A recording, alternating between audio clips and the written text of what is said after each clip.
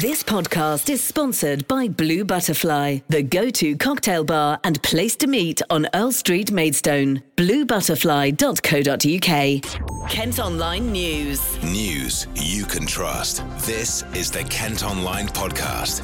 Nicola Everett. Hello, hope you're okay. Thanks ever so much for downloading today's podcast on Wednesday, September the 8th. Our top story today is that an investigation is underway after a junior worker was unwittingly able to reject and approve planning applications, describing one as whack. It happened when checks were being done on software by the Mid-Kent Planning Support Team, which handles online submissions on behalf of Swale Borough Council.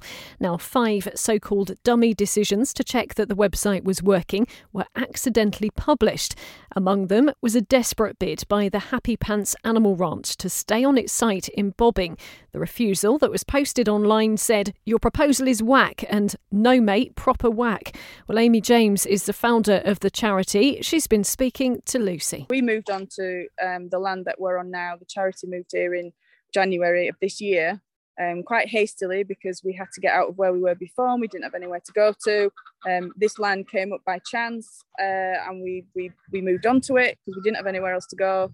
And then we had to put in planning permission with Swale Council to change it from agricultural use to animal rescue, which I didn't think there'd be too many problems involved because obviously agricultural use is animals and we've got animals on here. So yeah, but yeah, unfortunately it's been quite a lengthy process. We put the application in January. We were meant to get a decision whether or not we could be allowed to stay in July, and that's been delayed. And then of course now with this recent error inside the council, it's now they're saying it could take another 2 to 3 months just to resolve this error, and then the decision on the planning. So we could even be looking at next year now, which is just, yeah, it's quite devastating for such a little charity, not because the decision basically whether we survive or not rests on this decision.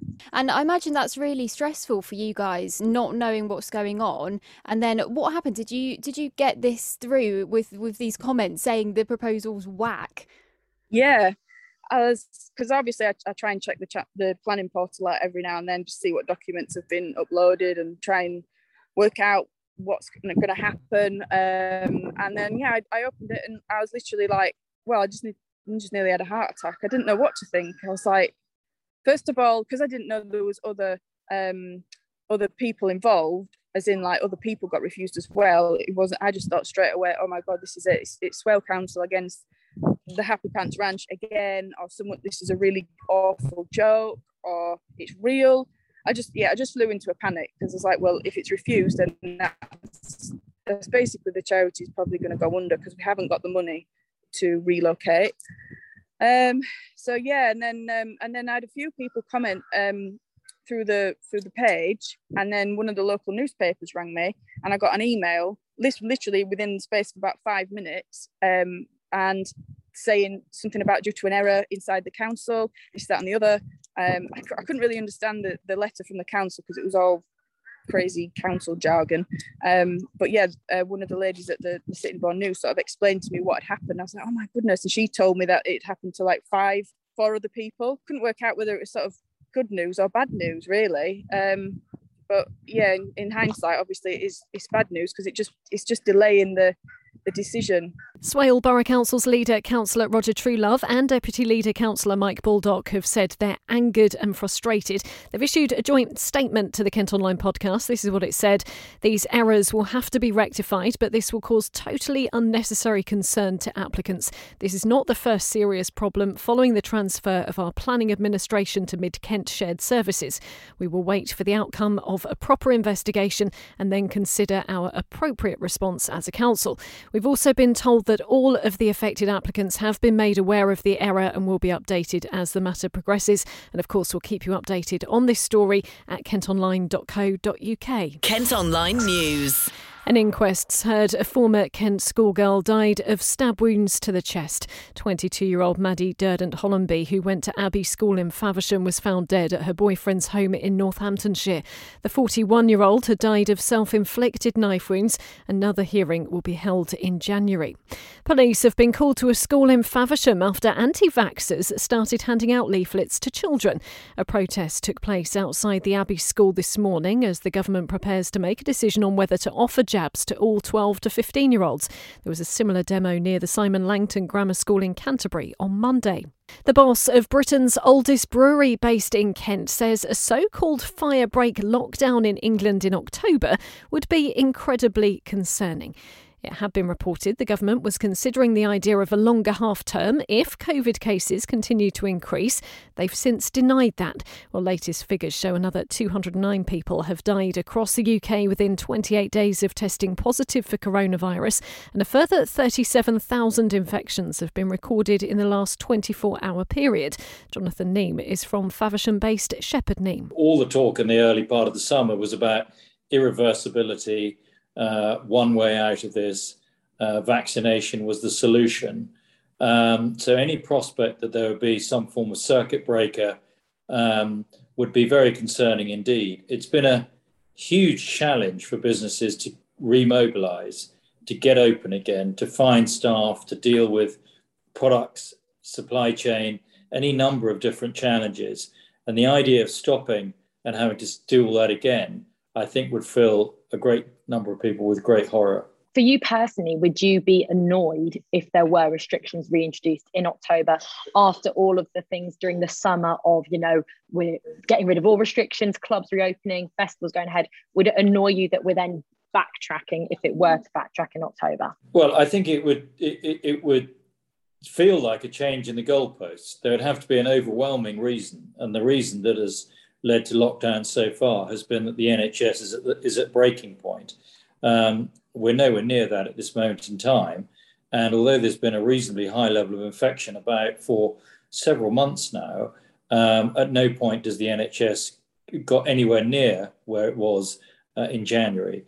So it strikes me that there would either have to be a substantial change in circumstances or some new premise.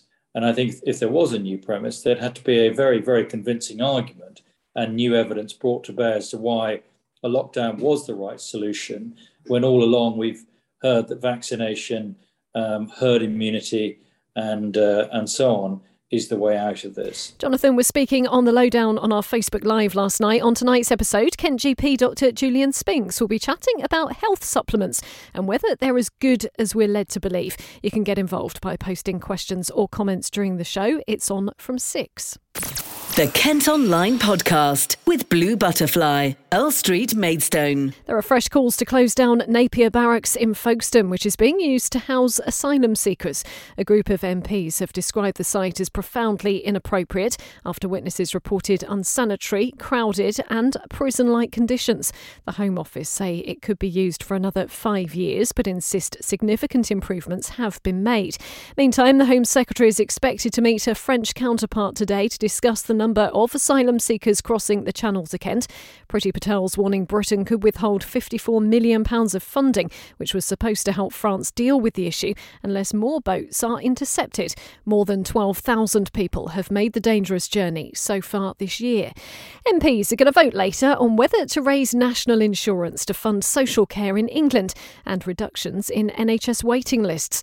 Boris Johnson says the move, which breaks promises he made to voters at the last general election, is essential to tackle unforeseen problems thrown up by coronavirus. Well, Ashford MP Damien Green has already raised concerns about whether the Prime Minister's plans go far enough. I think the government will get its proposals through. I'm one of those, I would have preferred another way of funding it, but I give the government huge credit actually for grasping the nettle, actually for taking a decision, actually for finding a way of putting more money into social care as well as the NHS. So there's no point trying to stop that happening. My real concern is what's going to happen on the ground. I want to make sure two things. First of all, that enough of this money actually goes into social care as well as the NHS, and it doesn't all end up inside the NHS, worthy cause though that is. I think social care needs some of this money. And I also want it to be spent in a way that actually makes a difference, that actually increases the number of care workers, that makes sure that the quality of care people have, not just in care homes, but if they need care at home, is improved, because those are two of the big issues that we need to make sure that we have a proper care system that allows people to live in dignity. I would have preferred a system where the government, or rather like the pension system, where the government provides a basic state provision, which is perfectly decent, but the very, very many people who can afford to save more, as many of us do for pensions, could be encouraged to take out insurance policies to pay for the extra they may need if they require catastrophic care costs. But the government's decided to go down the taxation route. So what I think is important now is to make sure that that works. A survey's found there are growing concerns about knife crime, antisocial behaviour and drug use in Ramsgate High Street. People living there say the town centre is dirty and unsafe and more investments needed. Just 9% of people who responded to a survey commissioned by Thanet Council thought the town was clean. 9,000 people in Swale have been told to find a new doctor's surgery following a surprise decision by health bosses. The contract with DMC Healthcare to run a GP site at Sheppey Community Hospital in Minster will be terminated in less than 2 months' time. Many residents are angry about being left in the lurch. Now, a charity that protects lots of green space in Kent is backing a campaign to reduce the number of grass fires in the county. A large area of Pegwell Bay Country Park between Sandwich and Ramsgate was destroyed when a campfire got out of control. John Wilson is the East Coast Warden for the Kent Wildlife Trust. There was a huge amount of damage, and without any effort at all, just getting out my vehicle, I picked up what was likely to be a grass snake and what could possibly have been a sand lizard, a species that's incredibly rare. I couldn't see any of the birds on the site because they would have just perished in the flames. The lasting impact on the site is that it's going to take some time to recover. Many of the plants and other species that thrive here are incredibly rare. There are, of course, heathlands and grasslands all over Kent, all at risk quite often at this time of year from fires. And I would urge anyone visiting one of these fantastic sites to just think about their actions.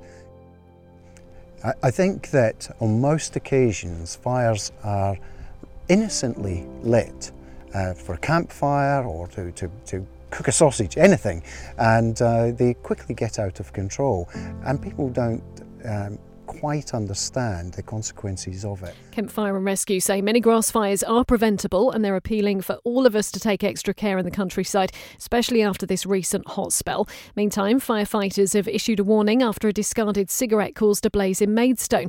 Crews were called to a stubble field on Gatland Lane yesterday evening and managed to put out the flames without anyone getting hurt. Kent Online reports. The owner of a pet shop in Maidstone says he's taken 2 rabbits home to live with him after people threatened to steal them. Wayne Miles was targeted with online abuse following claims they were living in poor conditions, but the RSPCA found no breaches of animal welfare provisions when they visited Maidstone Aquatics. The train line between Tunbridge Wells and Hastings is going to be closed for an entire week next month. Replacement buses will be running during October half-term. It's so work can be carried out to prevent potential landslips at Wadhurst Tunnel, which has been increasingly affected by heavy rain in recent years.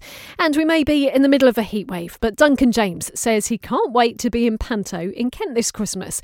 The former Blue Star will be playing the lead role in Jack and the Beanstalk at the Marlow in Canterbury. He's been speaking to our What's On editor, Angela Cole. I really love Panto season because it takes me back to my childhood when I used to love going to see a show with my mum and my family. And now being a dad myself, I love the fact that parents can come to see some live theatre over Christmas time, brings all the family together, and actually pantos are not just for kids. You know, there's lots of adult humour in there as well, which goes, lots of innuendos, which goes over the kids' heads. So the adults love it and the kids love it. And to be part of something so special, I think, at Christmas, it makes me feel, as a performer, really happy. And I think nowadays we're so consumed, or kids are so consumed with their phones or computers or the television.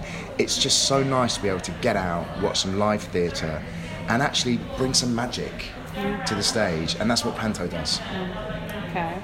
So are you a Christmas person anyway? Yeah, I mean, Christmas? it's a strange one for me because I come from a really small family. It's just me and my mum. I don't have any other family. So me and my mum, and I have a little girl. So every Christmas, my daughter is normally, it's like the battle of who's going to have Christmas Day with my little girl. And because she lives in Manchester and I'm down south, it's always hard. So when I do Panto, it's great for me because my mum will come and spend Christmas week with me, and then my daughter will come down Boxing Day, or and have that run up until New Year with me. So I get to see everybody, and there's no kind of who's doing Christmas dinner fighting or who's going to have who when, and it's just nice because I'm always somewhere, and so everybody always ends up coming to me, which is great. Yeah. And they come and see the Panto. I get to spend Christmas Day with my mum, and then my daughter will come like Boxing Day, and she gets to see the show, and I get to spend time with her as well. So it's nice. And because I've got such a small family, it's that thing of, me and my mum was like, what are we going to do this year for Christmas? And do we have to cook, or where are we going to go and eat, or all of that stuff. But all that is taken away when I do Panto, because it's actually, Mum's coming to Canterbury this year, and we're going to go to the Abode for Christmas Day lunch, so it's all sorted. Audiences couldn't see the show in person last year after we went into another lockdown, so specially written Panto was streamed instead. This year's show gets underway at the end of November. Kent Online Sport. Tennis first, and Kent's Emma Raducanu is in quarter-final action of the US Open later. The 18-year-old from Bromley takes on Olympic champion Belinda Bencic in the last 8. It follows her straight sets win over American Shelby Rogers, but she's not getting carried away. I think that the scorelines are quite irrelevant because the matches and the dynamic and the games, a lot are going to juice, and those long games, like, one can win them, but it's such a tight match and it's very difficult to call. We'll have details on the result of that match in bulletins on our sister radio station KMFM tomorrow morning from 6. And in football, last-minute goals given Gillingham a win in the League Trophy. They beat Colchester United away from home last night after Robbie McKenzie scored in stoppage time. Gills captain Carl Dempsey and manager Steve Evans were both out due to illness, so here's assistant boss Paul Rayner. We didn't really knock on the door in the first half. I thought we were very disappointing. Decision-making was poor, very slow with our passing, allowed Colchester to take control. We let them have far too much possession, made them look like they're a good side. We probably made them look better than they were, but I thought in the second half we took control, we changed the shape, and we were much more of an attacking threat and much more like a Gillingham performance. And really pleased with the chances we created, and totally game of two halves, so to speak. We said when we brought Robbie in, he's played at centre back, he played in midfield for Hull, he's played at right back for Hull, he's played everywhere for Hull in the Championship. So that versatility with a small squad, we said when he came in the door, 18 months ago, was going to be absolutely vital for us, and delighted for him. He's a great lad, he works so hard, he doesn't grumble, he plays left back, left wing back, right back, he's played everywhere, he played in the 10 last year at Rochdale. He just does what he's asked to do, and he does it with a smile on his face, and guys like that are absolutely invaluable to us. Ryan Jackson's a bit of a doubt still. He's still feeling his hamstring a little bit, but we'll give him every chance. The other guys should be available, shouldn't be any issues. Carl had a little bit of a stomach bug along with the gaffer, so obviously didn't want to take any silly risks with that. They'll be back in the building on Thursday, rearing to go, so we'll be a lot stronger at the weekend. But that second half performance from a lot of the guys have put a few positive thoughts in our minds, which is great, which is what we wanted from these games. And the Gills travel to Burton Albion on Saturday for their next League One match. Well, that's all for today. Thanks ever so much for listening. Don't forget you can follow us on Facebook, Twitter and Instagram. Plus you can subscribe to the IM News app, and that will give you access to all KM Group newspapers.